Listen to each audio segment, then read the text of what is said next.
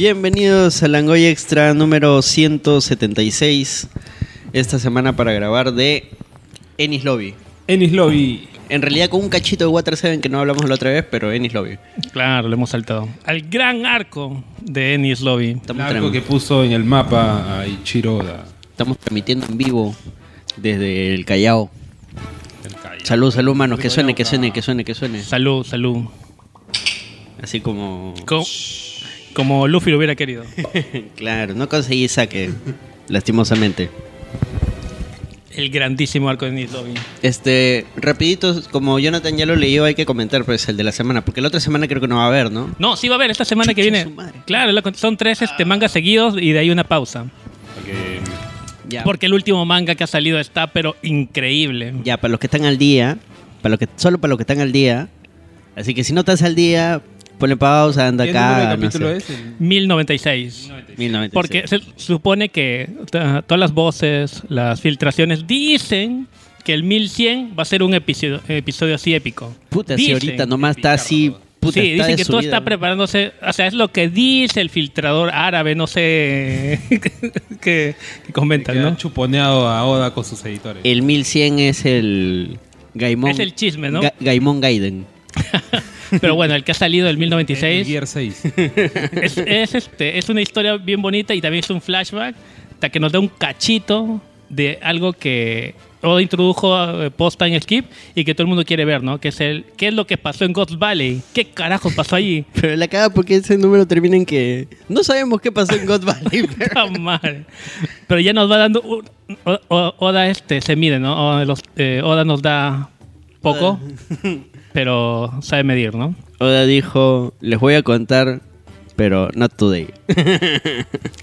Pero ya nos puso ahí a los personajes principales, ¿no? En escena. Claro, rapidito nomás, apareció toda la tripulación de Sebek, excepto Sebek. Apareció Shirohige, apareció Big Mom, Kaido, estuvo... Shiki, León Dorado. Gloriosa. No lo veíamos hace mucho tiempo, Shiki. Claro, gloriosa, pues, de la isla de las Cuyas, de las Amazonas. Ah, la vieja. La viejita, porque ahora ves una viejita, esta la hueva chiquita. Que las teorías dicen que esta debe ser la época en la que ella se enamoró, se enfermó de la enfermedad del amor. Porque ella explica de que la única manera de que pueda sobrevivir esa enfermedad es que vaya por ese amor, ¿no? Ahora, ¿de quién se habrá nombrado? De Sebek, de Shirohige, de Shiki. Yo creo que Shebek, porque lo poco que... O sea, no se lo ve, pero mencionan de que es así un pata bien impetuoso, que está haciendo huevadas, ¿no? Y eso lo menciona justo Shirohige, ¿no? Entonces, tiene ahí un pequeño De repente es de Shiki, weón, y Shiki es el papá de Baggy y ella es la mamá de Baggy. Listo. Cerrado. pero no nos mostraron a Shebek. No. Sí mostraron a otros piratas que ya la gente está identificando, podrían ser algunos de los zombies que vimos en el arco de Thriller sí. Bark. Que Moria resucitó, Así ¿no? que, ¿será cierto eso? ¿O no será cierto? Lo último que se ve de este flashback de Ghost Valley es Roger diciéndole, no, Shebek, detente. Y Shebek diciéndole a Roger, Roger, no te metas. Roger ahí que... Pero bueno, lo principal ahí es la historia de Kuma. No muestra más porque es la historia de Kuma, en realidad, el flashback de Kuma, donde Kuma obtiene su fruta, ¿no? Una que menciona que es una fruta bien poderosa, ¿no? Que obviamente, como hemos visto la serie, realmente lo es, ¿no? La fruta de la liberación. La Nikyu no Mi. Claro, la fruta del osito. Y se le pone la patita de osito. Fruta que sirve para todo, para viajar, también sirve para curación y para mechar. Vemos a Ivankov chibolo. ¿Para cachar, dijiste? También, porque se queda con su parejita ahí. Y de ahí... Ivankov fue tremendo personajazo, Ivankov iba a tener la fruta de Kaido, güey. Kaido, casi. Tamar lo detienen. Pero Ivankov, con su fruta de las hormonas, es Ivankov. Si no, no es, pues. Claro, pues si su Deathwing no es Ivankov, pues. Claro, pues, manos. Ya, bueno, y todo eso pasó. Al final... Kuma era un esclavo, ¿cómo se llama? ¿Carabinero? No. Un bucanero. Bucanero. De la raza de los bucaneros, que vendría a ser una suerte de mixtura entre humanos y gigantes, ¿no? Gigantes, exacto. Pero Kuma, pues pucha. Había nacido como pura esclavo. bondad ese Kuma. Sí, pura bondad. No, demasiado bueno. Lástima que se vaya a morir en este mundo no es. Este mundo lo no spoileaste, merece a Kuma. No, todavía no se muere, pero puta, todo apunta a que se va a morir, ve. Ya. Oye, Kuma viene muriendo desde hace 10 años. Huevón, Saturno le va a meter todito el Saturno por... Ahí las teorías dicen de que Kuma, con su poder de la patita, quitando dolor... Ah, ya, para todo esto, Kuma a cada rato menciona y también se lo transmite a su hija, a Bonnie, es que están esperando, ¿no? Al guerrero de la liberación. Desde niño era el sueño de Kuma, ¿no? Conocer a Nika, al guerrero de la liberación, ¿no? Joy Boy. Y justo aquí ya sabemos quién es, ¿no?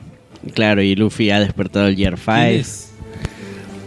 Y Luffy, pe. Luffy, ¿qué más? ¿Qué más pesa el protagonista? Tan. Pues ahí hay varias teorías, ¿no? Hay un robot gigante que está despertando. Gigante Un robot que sabemos que atacó a Marillo, pero se le acabó la batería ahí cuando estaba arriba. Bueno, se supone que Kuma está llegando a Egghead. Y también se vio un barquito de Kurohige llegando a Egghead, ¿no?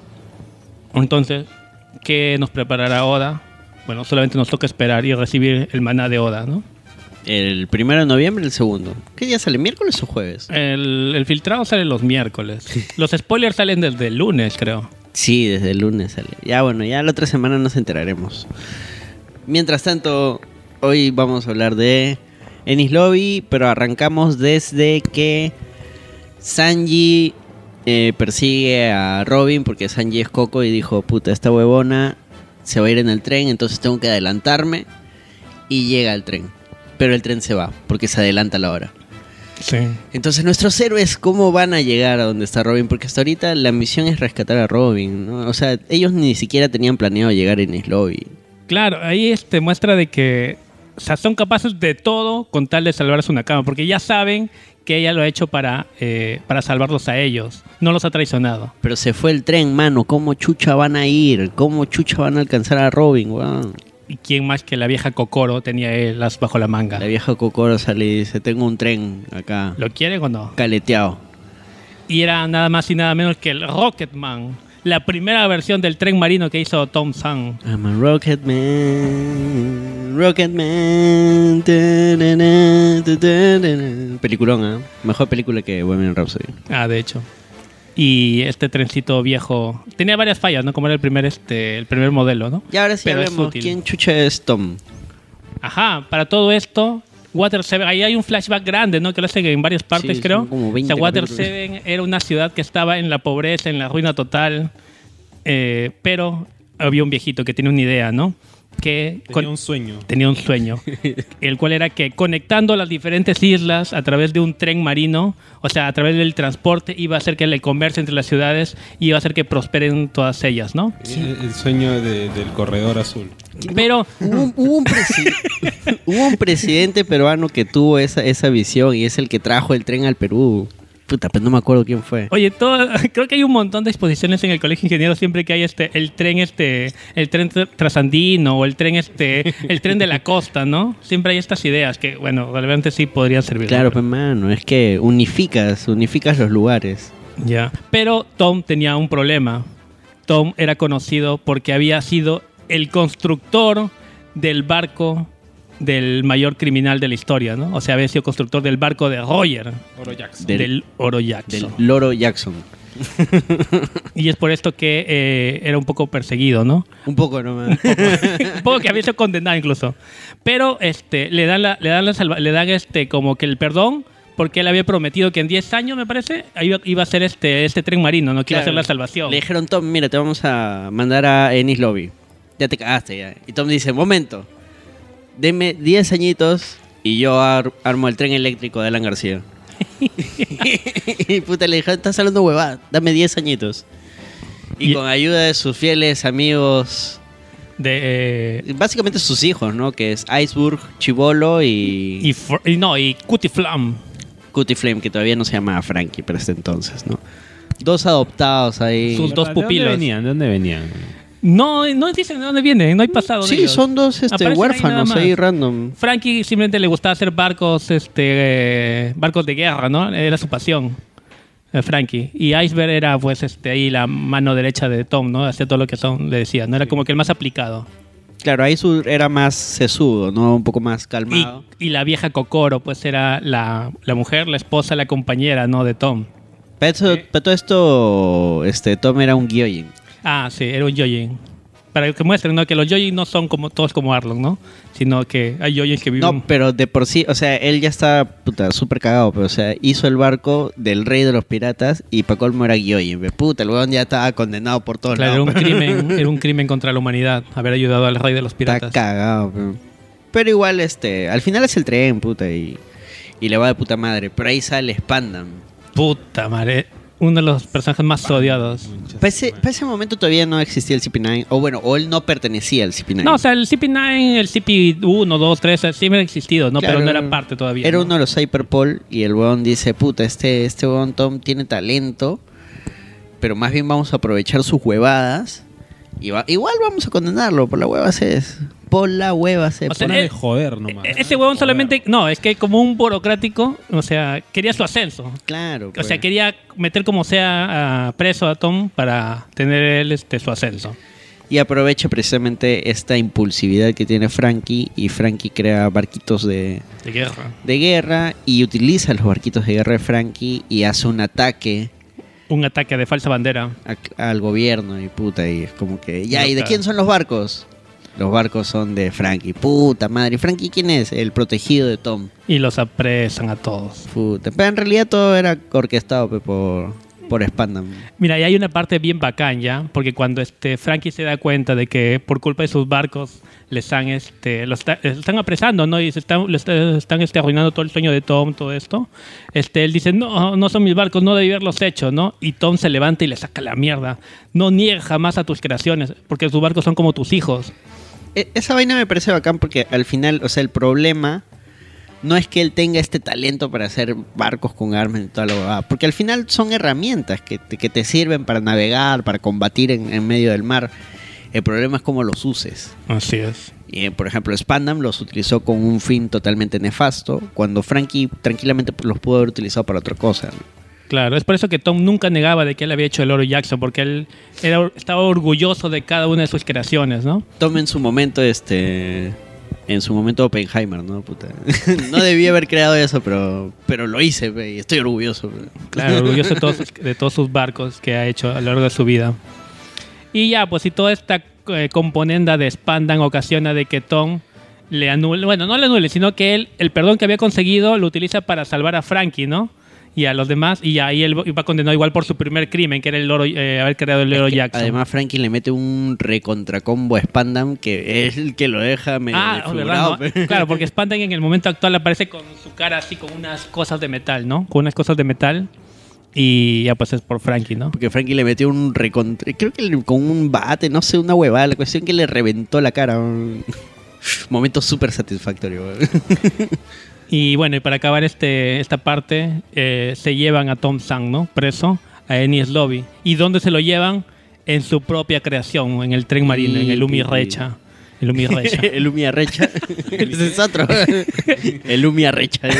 El Umi Recha. Y lo llevan pues a Enies Lobby, ¿no? Lo cual significaba simplemente su desaparición y muerte, ¿no? Ya fue, pues. Y Frankie, en su afán de cólera, de todo lo que estaba pasando, se va a enfrentarse al Umi Recha, ¿no? Le dice, ¿dónde llevas a tu creador?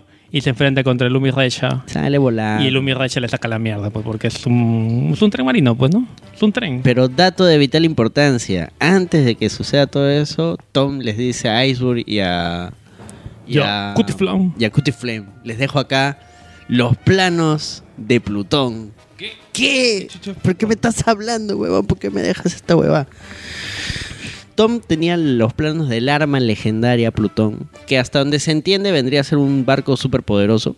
Sí, un arma ancestral que supuestamente destruye islas, puede destruir, o sea... Un arma de destrucción masiva. Exactamente. La idea era la siguiente, porque tranquilamente lo pudo haber destruido, pero el plan de Tom era el siguiente. Esta vaina no debe caer en manos del gobierno, porque el gobierno lo va a utilizar para hacer cagadas. Esta vaina lo tenemos que tener nosotros, porque en caso el gobierno se vuelva demasiado poderoso, este va a ser nuestro último recurso. Claro, porque supuestamente creo que él también sabe de que hay otras maneras cómo se puede despertar esta arma ancestral, ¿no? Claro, entonces no, la única aparte que manera, hay otras armas claro, hay ancestrales. otras armas ancestrales. Entonces como que tener la posibilidad de tener algo que contrarrestre al otro poder, ¿no? Claro, igual Tom no estaba de acuerdo. Porque Tom pertenece a una larga línea de carpinteros, constructores, ¿no? Que habían transmitido a través de varias generaciones en los planos de Plutón, ¿no? Claro, igual él no estaba de acuerdo con crear un arma de destrucción masiva, pero, o sea, era consciente, ¿no? De que, puta, si el enemigo... Es como en la Segunda Guerra Mundial, pero, puta, si ellos tienen bombas, puta, lastimosamente hay que hacer una, pero, o sea, aunque no nos guste, puta, tenemos que tenerla y estar listos para usarla. Bueno, pues ahí era su responsabilidad, ¿no? Que les había sido transmitida y se la transmitió a sus pupilos, ¿no? Y es por eso que el CP9 estuvo investigando y se infiltró en la Galeila, estuvo detrás de Iceberg, pero no contaban con que... Cutiflan seguía vivo, ¿no? Exacto. Claro, porque primero lo tenía Iceberg y Iceberg se los dio a Cutiflam, ¿no? A Frankie.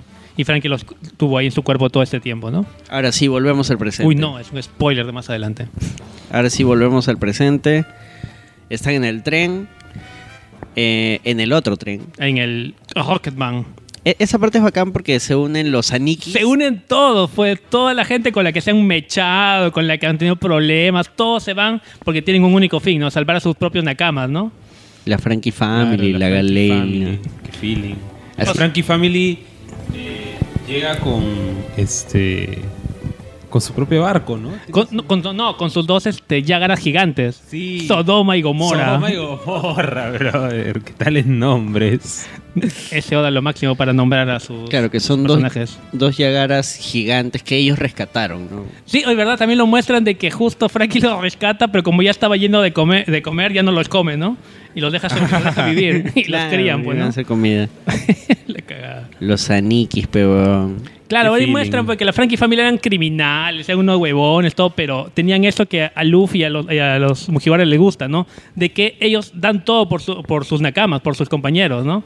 Igual es bonito, pues es una parte de la esencia de One Piece, ¿no? Ya. Y ellos como que como que amarran al Rocketman, pues, ¿no? Su embarcación. Claro, Rocketman sale de donde está la estación, ya que Iceberg lo ha arreglado todo, ya están todos los Mugiwaras adentro. Y para esto también se habían colado los de la Galeila, ¿no? Claro. Paul y toda la gentita. Ya sale y los Yagaras se amarran ahí, ¿no? Y van juntos. Ya, acá tenemos dos trenes. Tenemos el tren, el Umi Resha Perfume Tom, que El es oficial. donde está el CP9, está Robin capturada, está Sanji de infiltrado y están Frankie y Usopp, que también han sido capturados. Y tenemos el Rocketman, donde están todos los demás. Están Todos Luffy, nuestros héroes. Nami, Zoro, todo. Frankie Family. Y encima está la tormenta. ¿Cómo se llama la tormenta? El Aqua Laguna El llegando. Aqua Aqua Laguna, pues esta que- huevada. Pégatelo bien. Oh, mira, este es algo bien japonés, ¿no? Esto de representar como un gran peligro, un tsunami, pues. Un tsunami de tremendas proporciones, ¿no? Tiene mucho sentido. O sea, en su historia, en todo esto, ¿no? Para ellos es un tremendo poder, ¿no? Es algo que realmente genera mucho miedo, ¿no? Ahora, acá aparece uno de los personajes más bacanes de todo One Piece, que es Sogeking. Sogeking. Claro, él aparece Concha su madre. Claro, para esto, claro, en el barco normal en el que estaban, en el barco en el Umi Resha, en el tren Umi Resha, Usopp se logra liberar, pues ahí con ayuda de Robin, todo, y se trata de escapar, se Con encuentra ayuda con de Frankie. Y con ayuda de Frankie, ¿no? Claro. Pero, y ahí y también se encuentra con Sanji, ¿no? Ujú. Y ahí se da cuenta Usopp de que no puede servir, ¿no? O sea, se da cuenta que es muy débil, no puede ayudar en nada. Y por eso llama a su amigo Sogeking, que viene de Sniper Island, para ayudarlo. ¿De Claro, dónde? De la isla de los tiradores, ¿no? Claro, es una identidad alterna en la cual él concentra todo lo bueno de él. Ay, pero mira, lo bacán es que en el mismo tren había un vagón de disfraces, pues. Y ahí se ve de ahí saca la máscara, pues hacer algo que se le ocurra en el momento. Además que por su orgullo no puede ser Usopp el que participe, pues. Claro, porque está todo palteado, porque él abandonó la tripulación, Claro. pero él sabe de que, o sea, ya se enteró de toda la situación y él también quiere rescatar a Robin. Claro, él le cuenta su historia a Frankie. Frankie llora y canta. Mira, hay una parte ahí bien bacán donde Soy King hacen toda la huevada, todo ya para tratar de rescatar a Robin. Y Usopp le dice a Robin, ¿no? Confía en Luffy. están todos viniendo a salvarte, no, o sea, no te pongas terca, ¿no? O sea, se lo está diciendo a sí mismo también, pues, ¿no? Claro, porque sabe que la cagó, pues, ¿no? Claro, es que soy quien se llega a infiltrar donde está Robin. Y casi que la liberan, ¿no? Pero puta. Sí, pero Robin ya estaba completamente orientada a irse a morir, ¿no? Porque ya no quería vivir. Ahora, en este barco habían diferentes vagones y en cada vagón los esperaba un enemigo nuevo, ¿no? Sí, ahí pasan varios. Pues en uno puros marinos, en otros puros oficiales, en otro un chef, ¿no? Que cocinaba con la nariz. Claro, el que se mecha es Sanji, ¿no? Claro. Pero a mí me parece bacán esa mecha porque Sanji... este le saca sus poderes que es de tallarines, ¿no? Y Sanji dice, ¿no? Yo normalmente no uso armas. No usa las manos. No uso las manos, ¿no? Porque los cuchillos los reservo para la cocina, ¿no? Las manos para la comida. las reservo para la comida, ¿no? Pero en tu caso voy a hacer una excepción. Porque está usando comida, justamente. Porque está usando comida, pues. Que ya me llegaste al... Y coge 2 cuchillos, ¿no? Sí. Y con eso se lo baja, ¿no? Yo solo quiero recalcar que de acá sale el famosísimo meme pechurina con papa. Cuenta, a ver, ¿qué cosa es eso del Rapidito nomás, para los que lo conocen, el pechurina con papa, hay la escena donde Sanji se enfrenta a un montón de CP... No sé qué CP serán, pero son todos internados y son del... combinados, marinos y oficiales de secretos. Entonces, en TikTok, no sé si solo de TikTok o de repente fue en YouTube, unos jóvenes que hacen el doblaje, o sea, doblaje fan, doblaje joda, dominicano, de Centroamérica. Le ponen, ustedes piensan que me van a atrapar. Pues ya se cagaron. Pechurina con papa, como todos los ataques de Sanji son nombres de platillo. Pechurina con papa, puta, un éxito, weón. Claro. Si fuera acá en Perú, ¿qué dijera Sanji? ¡Causita! No, pero sería papita con huevo. Una huevada así. Rachi. El mostrichaufa. Mostrito con chaufa. Combo Sami. Claro, y bueno, y hacen hay un plan, ahí es un plan bien chévere de Sanji, de Frankie y de Usopp, ¿no? Bueno, de Sogeking, perdón. Es para liberar a Robin y casi lo logran, pero el CP9 estaba ahí, pues, ¿no? Y dentro de su gente tenía gente que podía ser capaz de resolver esas situaciones, como Bleno, ¿no? Que abre estas puertas y conecta los vagones y pueden llevarse a Robin, ¿no? Claro, ellos ya tenían a Robin en sus manos y donde Bleno agarra y abre un portal, ¿no? Que se lleva a Robin y les corta el vagón, pues, ¿no? Claro. Y los deja a la deriva. Antes de eso, algo que sucede también que es chévere, había un agente del CP9 que era pata que era un como un gato, un espadachín. Ah, no, te refieres a un capitán de la Marina. Un capitán, claro. Que tiene cara de zombie, de muerto. Sí, y que era como que daba todo por sus oficiales. Era lo máximo. Demasiado bueno. Demasiado. Sí. Se quitaba noble, la ropa weón. para curarlo. Claro, Sí. aunque no fuera necesario. No se preocupe, capitán, es solo un cortecito. No puedo permitir que mi tripulación... Para los que estén al día en el manga, Tibón, que en paz descanse. Claro, y él se queda en el vagón que ellos logran que Frankie, Sogeking y Sanji logran dejar atrás. Claro, ¿no? para que no peleen, pues ya se dejaron un montón de gente. Pero cuando llega el Rocketman, el pata los espera ahí para sacarlo. Sí. Y entonces Zoro también saca su espada y lo mecha ahí. Sí. Mira, pero te estás saltando ahí una parte. Claro, estamos contando toda la parte de Lumi Rasha, pero todavía no hemos contado toda la parte que pasa en el Rocketman, ¿no? Que ahí pasan varias cositas. Aparece Yokozaru. Yokozuna. Claro, Yokozuna también se une, pues, para salvar a Frankie. Y también el mayor problema es que tienen que atravesar la Aqualaguna. ¿Quién era Yokozuna? El sapo, pues, la rana. La rana que nada crawl. Que nada en estilo libre. Había un sapo que nada. Ya, tienen que atravesar el Aqualaguna, ¿no? Que es tsunami que cada año viene más fuerte, ¿no? ¿Y cómo lo atraviesan? Lo atraviesan con un golpe de Luffy. No, con una especie así de golpe concentrado de Luffy, ¿no? Luffy con Zoro. Y con unos cortes de Zoro, donde ¿no? cada uno hace un nuevo ataque. Claro. Y con eso abren el Aqualaguna y hacen que pase, ¿no? Y todos se quedan huevones, ¿no? Claro, porque todos están viendo, disparamos una huevada. Claro, porque los Anikis tenían su super cañón. Sí, tienen cañonzazos, pero y no disparan por la hueva. por la hueva es. pero con el golpe de Luffy y los espadazos de Zoro logran abrir la laguna, ¿no? Y el Rocketman pasa. Mira, también hay una parte bien bacán porque el Rocketman cuando sale de su puertito donde está guardado, o sea, es como un barquito de vapor, pues está avanzando, pero su verdadero potencial es cuando agarra las rieles del tren, pues, de las rieles, porque ahí es donde ya pues, se sujeta pues a los rieles y puede avanzar a toda su velocidad, Además, ¿no? dato de vital importancia que les dice Kokoro es que uno de los fallos que tiene el Rocketman es que no tiene frenos.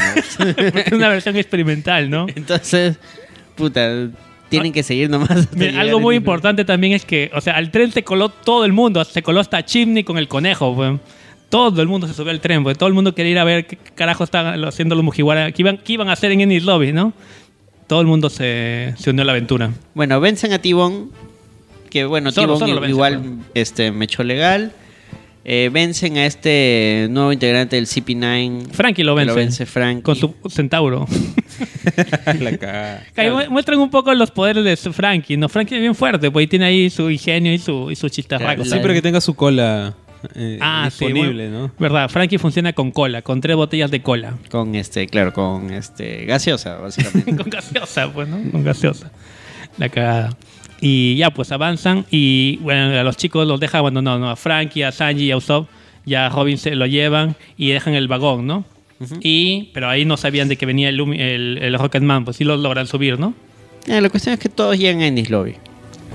Todos llegan en Enies Lobby. Llega primero Robin, obviamente, con Spandam. O sea, Spandam los está esperando en Enies Lobby. Llegan todos, se llevan a Robin, tan. Robin y Frankie. Y acá el problema precisamente era que esta huevada, el Rocketman no tiene frenos. Entonces, decían, ya llegamos y bajamos nomás, ¿no? Ya la huevas. No, Y mira, levantan las rejas, huevón. Mira, ahí es lo que están pasando. Ahí pasan varios chistes, ¿no? Uno de que cuando lo suben a Frank y a Zoe King y a Sanji, Luffy y Chopper no los reconocen, pues le piden su autógrafo a Zoe King, ¿no? Claro. O sea, Claro, no es un reconocen. verdadero héroe. Soy un amigo de Usopp, me dijo que necesitaban ayuda y he venido. ¿Y dónde queda la isla de los tiradores? En tu corazón. Qué feeling, Chopper, súper emocionado. Chopper y Luffy, pues emocionadísimos. Y todo lo demás, ¿no? Puta, qué huevones. No se dan cuenta. Claro, y cada uno se pone a su nueva ropa. Ahí Luffy menciona de que claro. justo tiene unas técnicas que quería probar. Que Nami Ajá. se cambia ahí en Nami se cambia delante de todo. Unos chistes ahí, ¿no? Ya todo el mundo se había colado, pues Paul y... Que es una forma de calmar la situación porque lo que venía ya era... Claro, previo, ¿no? Claro, es que en Enies Lobby ya todo se va al cacho. Para empezar, ¿Y cómo es Enies Lobby? Acá tenemos el mapa. Ahí está el mapa de... para los que no están viendo en YouTube, que estamos transmitiendo en YouTube, Enies Lobby es una isla circular que tiene 3 puentes.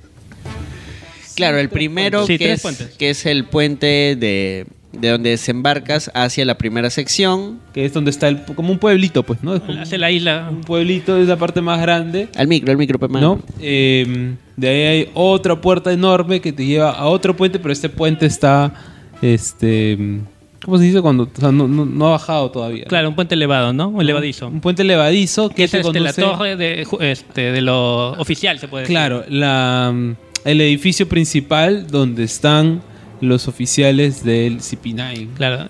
¿no? Y detrás de él hay Y un puente. detrás de esta huevada hay otro puente. Pero ese es un puente subterráneo. Un puente subterráneo. Bueno, exacto. Eso se llama túnel. Un túnel Un túnel subterráneo. subterráneo que conecta a otra torre donde parten los barcos a cruzar lo que está detrás, ¿no? Que son las puertas de la Unas puertas justicia. gigantescas que parecían como que unas pantallas al inicio. Yo no entendía qué carajos era. Eran unas puertas gigantes, enormes, ¿no? Las Que son las puertas. puertas de la justicia. De la Puerta justicia. del amor ¿no? te hallé. Ya, para todo esto, ya llegan Lumi y Racha llega con Robin y se la llevan, ¿no? De frente, ¿no?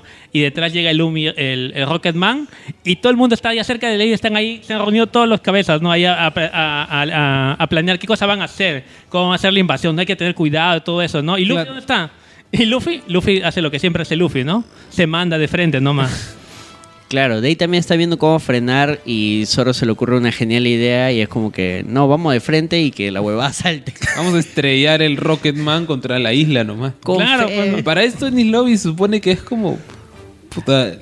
Además lugar es- impenetrable, Claro. ¿no? Exacto. Se supone que a Enies Lobby no ha ingresado nadie, pues nunca nadie se ha atrevido a invadirla. Ah, ya, un par de cosas.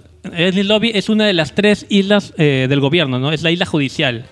La otra isla es Impel Down, que es la isla... La prisión. La prisión subterránea. Penitenciaria. Y Marineford, ¿no? Que es la base de la marina, ¿no? Y Enies Lobby tiene un par de características que es bien chévere, ¿no? Uno, que es una isla de día. Siempre es de día. Y lo otro, que es una isla que está encima de un abismo gigantesco. Claro, es como una península. Es que esta parte central de la isla es como que está suspendida en medio de un abismo. Conectada solamente del por agua, un puente, ¿no? de tierra, ¿no? A la Al micro. Rompe todas las leyes de la física. Pero bien paja se ve, ¿no? Todo rodeado así de cascadas que caen hacia la nada. Claro, y rodeado de unas cataratas en forma circular, ¿no? Es bien bacán verle esa isla, cómo se le ha ocurrido a Oda, esa islita. Porque representa un peligro, también puede caer ahí. Y todos los que están ahí son oficiales de la Marina. Sí, es una isla donde todos los que viven ahí son marina o de las agencias secretas, ¿no? ¿Y qué chuchas es Luffy? Luffy llega y a la mierda, vamos a salvar a Robin. Y se baja a todos los que se meten en su camino. Es que Luffy ya llegó todo bien comido, bien motivado y vamos con todo, ¿no? Sí, vamos con todo. No espera a nadie y se manda. Es una masacre porque como que va acumulando cuerpos encima y todo se los va bajando. Ya, la primera puerta para el resto es fácil, porque hay puro marín chul. Sí. Claro, sí. La primera puerta, no sé. Esa puerta la pasan al toque. La siguiente es la cagada porque ahí es donde están los gigantes. Sí. Claro, llegan a esa puerta donde aparecen dos a los cuales Luffy no se enfrenta porque Luffy, como es de goma, utiliza su goma como resortera y se manda nomás hacia adelante. Claro, se manda hasta la parte superior de esta puerta porque de ahí ya viene el puente que todavía no ha bajado, el puente levadizo que conduce con el edificio principal, ¿no? Ahí se demora un poco ahí dando vueltas por la isla principal porque está que se enfrenta con la gente, no encuentra el camino. Claro, todos se le van pero encima, al final ¿no? termina llegando hasta la torre, ¿no? Al que está marcado como el número 3 en romanos, ¿no? Y toda la gente llega atrás, ¿no? Y su primera escolla, como mencionan, es los gigantes, ¿no? Aparecen 2 putos gigantes, pues. Los gigantes de Elbap. Sí, gigantes de Elba. Que ahí nos cuentan su historia, porque puta, se los mechan. Los gigantes, como ya hemos mencionado antes, puta, un gigante tiene fuerza y resistencia, puta, muy superior a la de cualquier personaje en One Piece.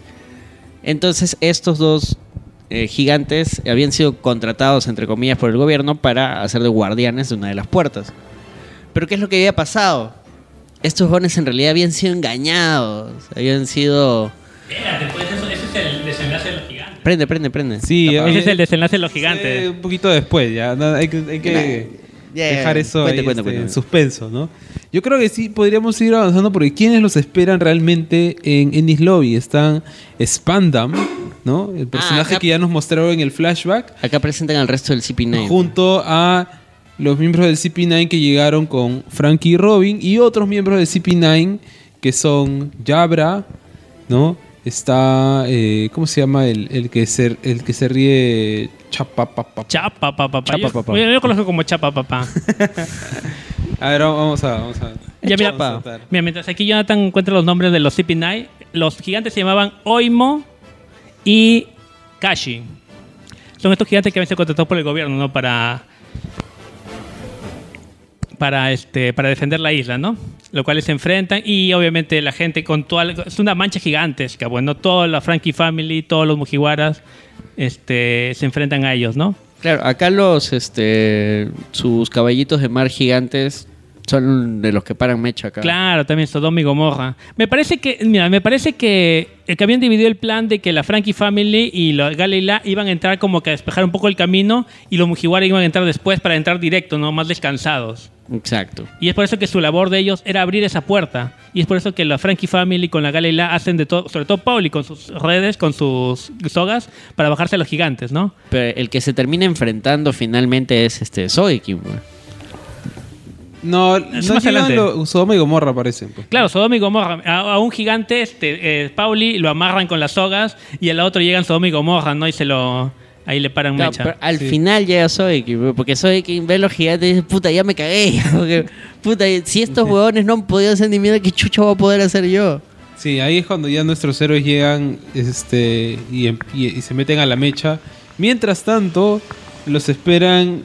En el CP9. El CP9. A ver, Jonathan, ¿quiénes son los CP9? Ya teníamos a Rob Lucci, a Kaku, Califa, a Blueno Y los nuevos integrantes que estuvieron ahí ya en Enies Lobby, Xtra, que es este pata al que el la lobo. flaquita le terminó, No, y esa historia la cagada, la mesera ¿no? le terminó. No sé si lo terminó o lo choteó, ¿no? Lo choteó, ¿no? Lo choteó nomás.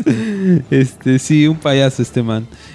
Kumadori, que es este que tiene un maquillaje como de teatro kabuki, ¿no? Sí. Y un pelo gigantesco.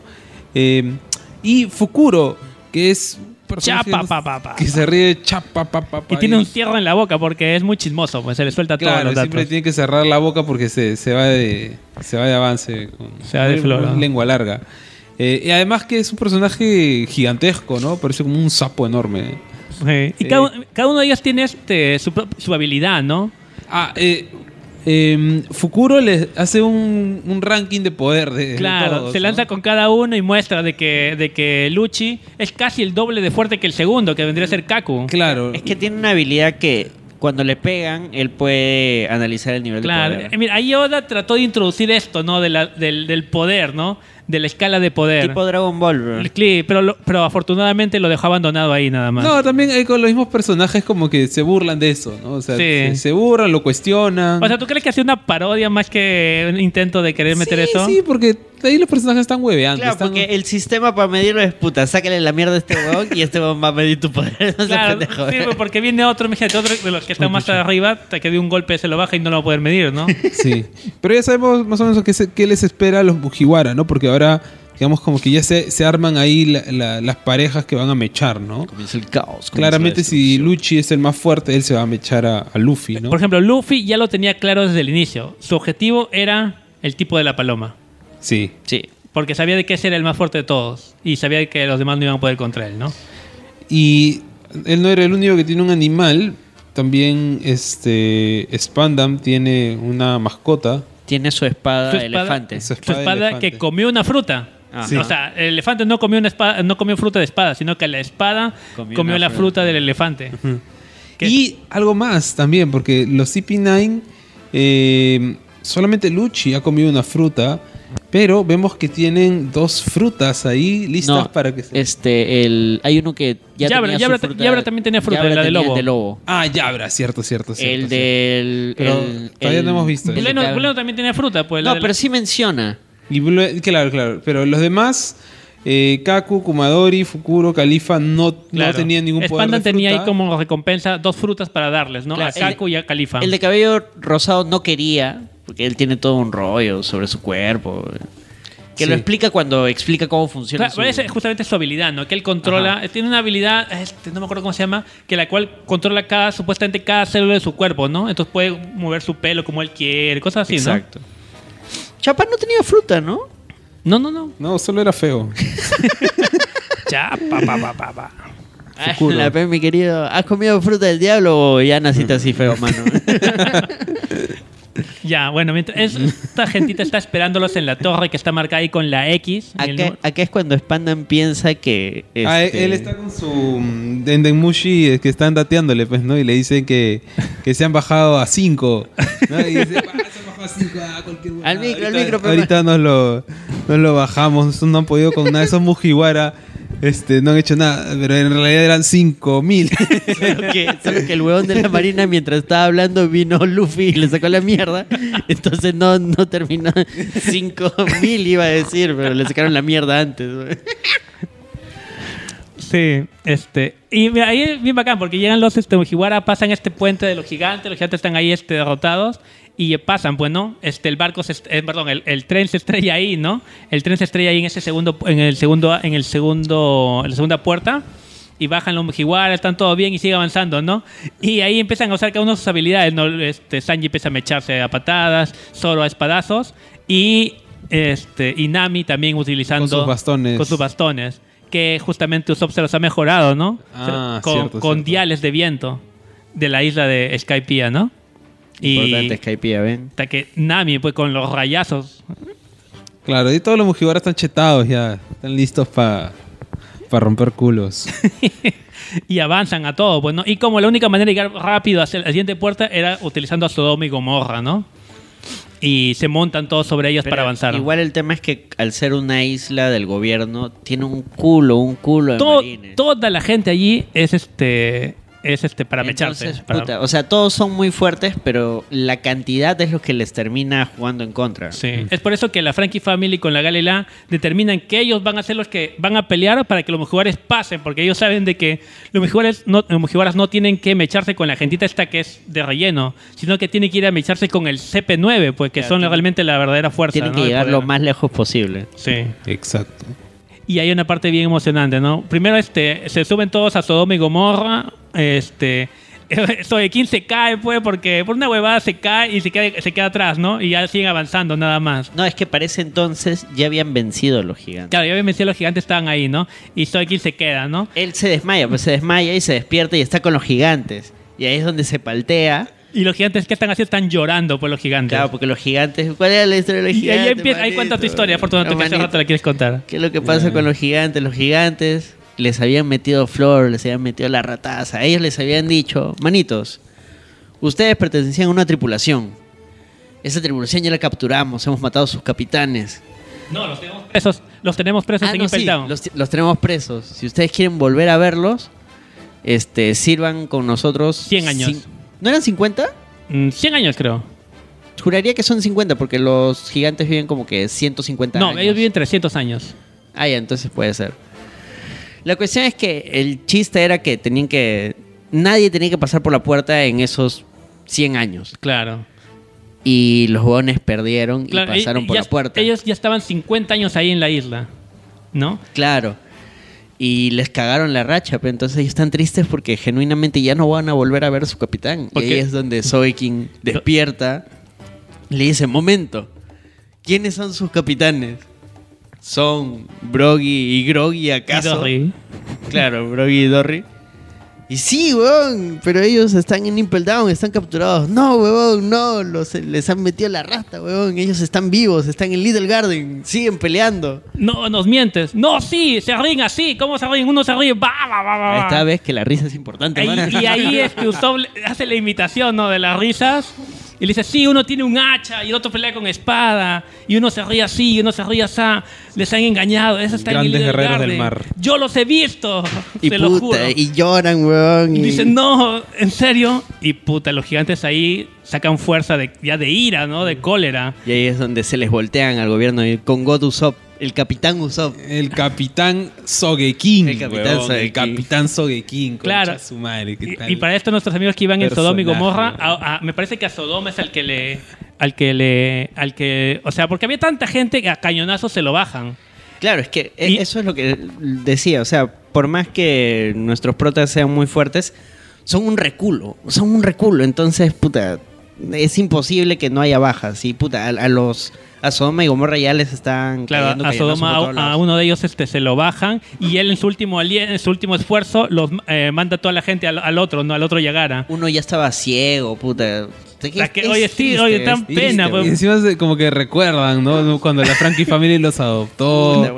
Puta, y encima me recuerda los flashbacks del pollito de Pío Chique.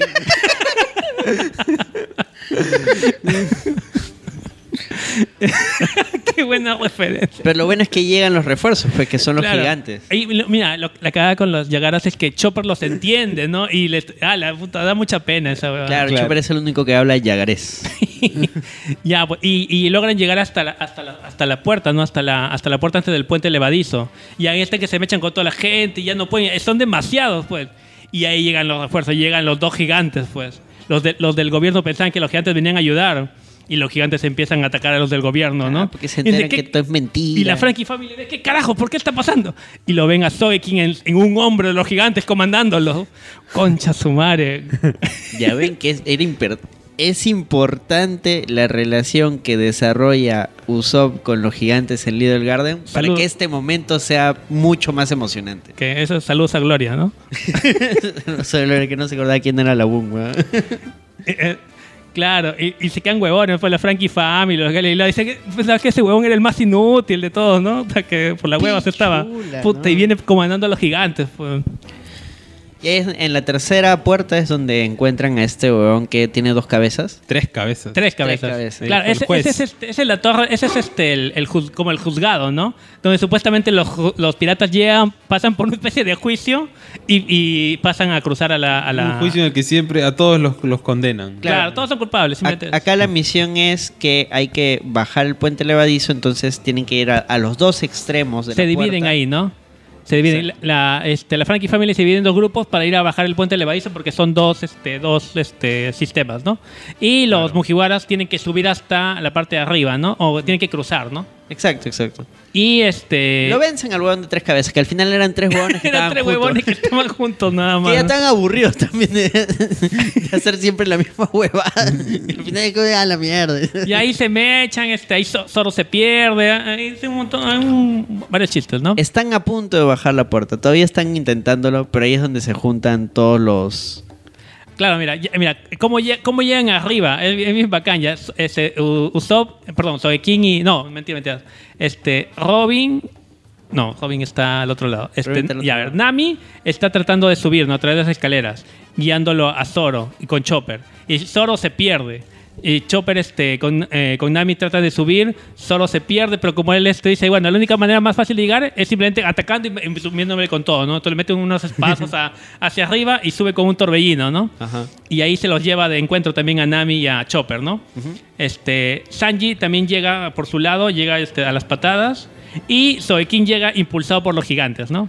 Luffy ya estaba arriba. ¿Ahí es donde Luffy pelea con Blueno? Claro, ¿o es después? momentos antes Luffy es el que primero había llegado. Ajá. Había llegado a esta torre que está justo delante del puente levadizo y está frente a esta torre del gobierno y grita, ¿no? ¡Robin! Ahí es donde Spandan dice, Blueno, anda, sáquele la chucha a este huevón y ya vamos a comer, huevón. Claro, y sale, está Luffy y salen todos, pues los CP9, ¿no? Vamos que jueves de 2x1 en el tele. Y ya pues va. No, claro, o sea, está ahí Luffy y se ahí va Blueno a mechárselo a Luffy, ¿no? Claro, que esa mecha, o sea, es chévere, no es muy larga, porque Luffy utiliza... No, pero claro, primero Luffy está peleándose con Blueno está que le aguanta, está que le hace el pare, y Luffy dice, bueno, voy a probar mi nueva técnica. Que ya se pone en una pose que ha sido muchas veces, esa está para representarla, ¿no? Para hacerla, con los pies en el piso, agachado, así medio en cuclillas. En las Olimpiadas, Le sale humo. Con el puño en el piso. Le sale humo. Le sale humo por el cuerpo y empieza a bombear las piernas y dice, Gear, secando. Ya, y acá es donde viene el gran Gear debate. 2. No, secando, seco. Claro, pero si es el Gear 5, Gear... No, fifth. No es, es el no es, fifth. no es número, es cardinal. Ahí viene el gran extraordinario. debate de los fans de One Piece de ¿en qué chucha momento Luffy aprendió una nueva técnica? Claro, la única pista hasta ese momento es que cuando estaban viajando en el Umi Reiya, Luffy dice, bueno, voy a probar una técnica en la cual he estado practicando. No hice nada más. Yo creo que, o sea, Oda ya tenía planeado hacer el Gear Claro. secando, pero no puso un momento donde tú digas, ya, acá es donde lo estuvo desarrollando. Mira, luego más adelante uno de los CP9 más o menos como que pelea con Luffy, más o menos da una pequeña explicación, ¿no? Pero ahí es como que lo que se entiende es que Luffy empieza a bombear sus piernas, empieza a subir su presión arterial a una presión que a una persona normal no lo podría soportar, ¿no? Pero que él, como es de goma, su corazón cuerpo... es de goma también. Su corazón es de goma, todos sus órganos son de goma, su piel de goma, él lo puede aguantar, ¿no? No mucho tiempo, pero lo puede resistir, ¿no? ¿Y qué cosa ocasiona de que se suba su presión arterial? Que le da mucha mayor velocidad a sus golpes, ¿no? Técnicamente es un guionazo, sin embargo... Es un shonen, pues. No, pero sin embargo me vacila todas las teorías que hay alrededor de esto, porque hay algunos quienes sostienen que Luffy se habría inspirado en cierta manera después de su lucha con la hiena, ¿cómo se llama? Con Bellamy. Bellamy. Claro, porque los ataques de Bellamy, la fruta de Bellamy es de resorte, pero precisamente el impacto que genera su impulso parte de las piernas en una posición similar a la que hace Luffy. Además que durante el trayecto del tren, Luffy ve cómo funciona el tren, ve todo ese sistema de vapor, y claro. trata de imitarlo en su cuerpo. Claro. Ahí también me parece que Blueno o luego Lucci también explican de que Luffy como que había copiado una de las técnicas del Rokushiki, ¿no? Que son estas técnicas, las 6 artes que dominan los CP9, ¿no? En la cual, por ejemplo, el CP9 tienen esta técnica que es el paso veloz, que es parecido, pero obviamente mucho más mejorado que el que hacía Kuro, ¿no? Allá por el arco de Usopp, en el cual ellos como que patean el piso rápidamente y hacen que se puedan mover a una gran velocidad, ¿no? Entonces supuestamente más o menos tiene por ahí Luffy que ha visto eso y que bueno, lo ha imitado, ¿no? Y que él encontró su camino. Claro, el tema con Kuro en su momento era que Kuro era errático. O sea, claro, no tenía control sobre su velocidad. Exacto. Claro, terminó atacando a su tripulación. Sí, era prácticamente inconsciente era, ¿no? Sí. En cambio los CP9 sí lo dominan a la perfección. Y bueno, ya la cosa es que en resumen, el Gear secando, Luffy utiliza sus piernas para bombear su sangre y aumentar su presión arterial, y lo cual le brinda una mayor velocidad, ¿no? Y obviamente por Newton sabemos que a mayor momento que le aplica a sus golpes, mayor fuerza, mayor impacto, generar, ¿no? Y ahí lo caga Blueno, pues. Sí, ahí es donde ya Blueno le empieza a sentir los golpes claro. Le empieza a doler ya. Claro, porque él usa esta vaina que es el Iron Body, no sé cómo es. Te cae, ya. Te cae, que es cuerpo de masa de hierro, le dicen. Pero ahora los golpes de Luffy rompen eso. Lo rompen, eso le hace más duro. Ahora sí le duelen, ¿no? Te cae. Y ahí Blueno un rato escapa usando sus puertas, pero luego regresa porque piensa que lo puede vencer y ya pues Luffy igual le gana, ¿no? Bueno, le mete un golpezazo, ¿no? Y Blueno se queda parado. Luffy dice, veo que eres fuerte, voy a aplicarte otra. Gear, Sado. Y Blueno se cae y Luffy, bueno, dice, ya no es necesario, así que ahí nomás, para la siguiente. Claro, puta madre. Estaba listo para meterle el golpe y seguir la mecha y el huevón se cae nomás. Ya estaba a cabo. Sí. Y ahí le deja a toda la gente de Oda, le deja con la... ¡No, qué carajo! O sea, ya presentó la segunda marcha y nos mencionó la tercera marcha y no la mostró. Puta madre. Queda lo chetado que se puso Luffy. Sí, no había otra manera, porque tiene que... Bueno, como todo shonen, tiene que ir subiendo, pues no puede tener el mismo nivel siempre, ¿no? Sí. Y ya, pues se lo baja Blueno. Ya se lo baja Blueno. Y ahí es recién donde grita, ¿no? ¡Robin! Y eso sale el CP9, sale Spandan y lo ven a Luffy. Y lo ven ahí a Blueno tirado, pues, ¿no? Y ya totalmente derrotado. Claro, acá es donde se reúnen. En un lado, en esta esquina. Espera. ¿Qué pasó? No, está bien, sigue. No, sí. Nosotros seguimos grabando. Es que se cayó la transmisión porque hubo un fallo con el internet. Pero nosotros seguimos, mano. Nosotros no paramos. Porque no estamos dependiendo del internet como otras veces. Acá tenemos, en una esquina, bueno, en un lado tenemos los Mugiwaras, liderados por Luffy, Sogeking, Zoro, Nami, Chopper mamao. En el otro lado tenemos a Spandam, todo el CP9, excepto Blueno, que se lo acaban de bajar. Frankie, que también está capturado, porque el único que escapó fue Sogeking. Frankie igual se lo llevó el CP9. Y Robin, que también está Nico ahí. Robin. Que está ahí. Que por cierto, previo a esto, Frankie intentó huir con Robin. ¿Verdad, no? Utilizando una de sus técnicas... Autoexplosión, supuestamente. Autoexplosión, ¿no? El pedo. Sé que los engañan, ¿no? Que se va a todo destruir. Pero ahí Robin le dice que no quería ser salvada, ¿no? Sí. Y ahí lo salva, creo que había una malla ahí en la ventana, ¿no? Porque si no iba a caer a la cascada. Claro, se quedan ahí afuerita, ¿no? Como que en un balcón. En un balcón, exacto. Claro. Exacto. La cuestión es que este es el momento del flashback. Donde nos cuentan la historia de Nico Robin. No, la historia de Nico Robin. Claro, mira, salen todos ellos. Ahí están los Mugiwaras llamando a la Robin. Y Robin le dice, no, le he dicho que no quiero ser salvada, no sé cuánto. No quiero ser salvada, déjeme morir, carajo, lárguense. Y y ahí es donde empieza a recordar qué había pasado con Robin. ¿Por qué esta chica quiere morir? ¿Por qué tiene tan poca autoestima? Alguna vez Robin fue una niña sonriente a pesar de sus desgracias, ¿no? Era una Vivía niña... en una isla. ¿Cómo se llamaba la isla? Ojara, ¿no? No tenía papá ni mamá, vivía con sus tíos. Era como Harry Potter, ¿no? Que sus tíos la maltrataban. Era como los choches. Sí, pues la tenían ahí como si fuera una... Cenicienta. Sí, Cenicienta. Sí. Y ella veía a los demás niños, ¿no? Que paseaban con sus papás de la mano.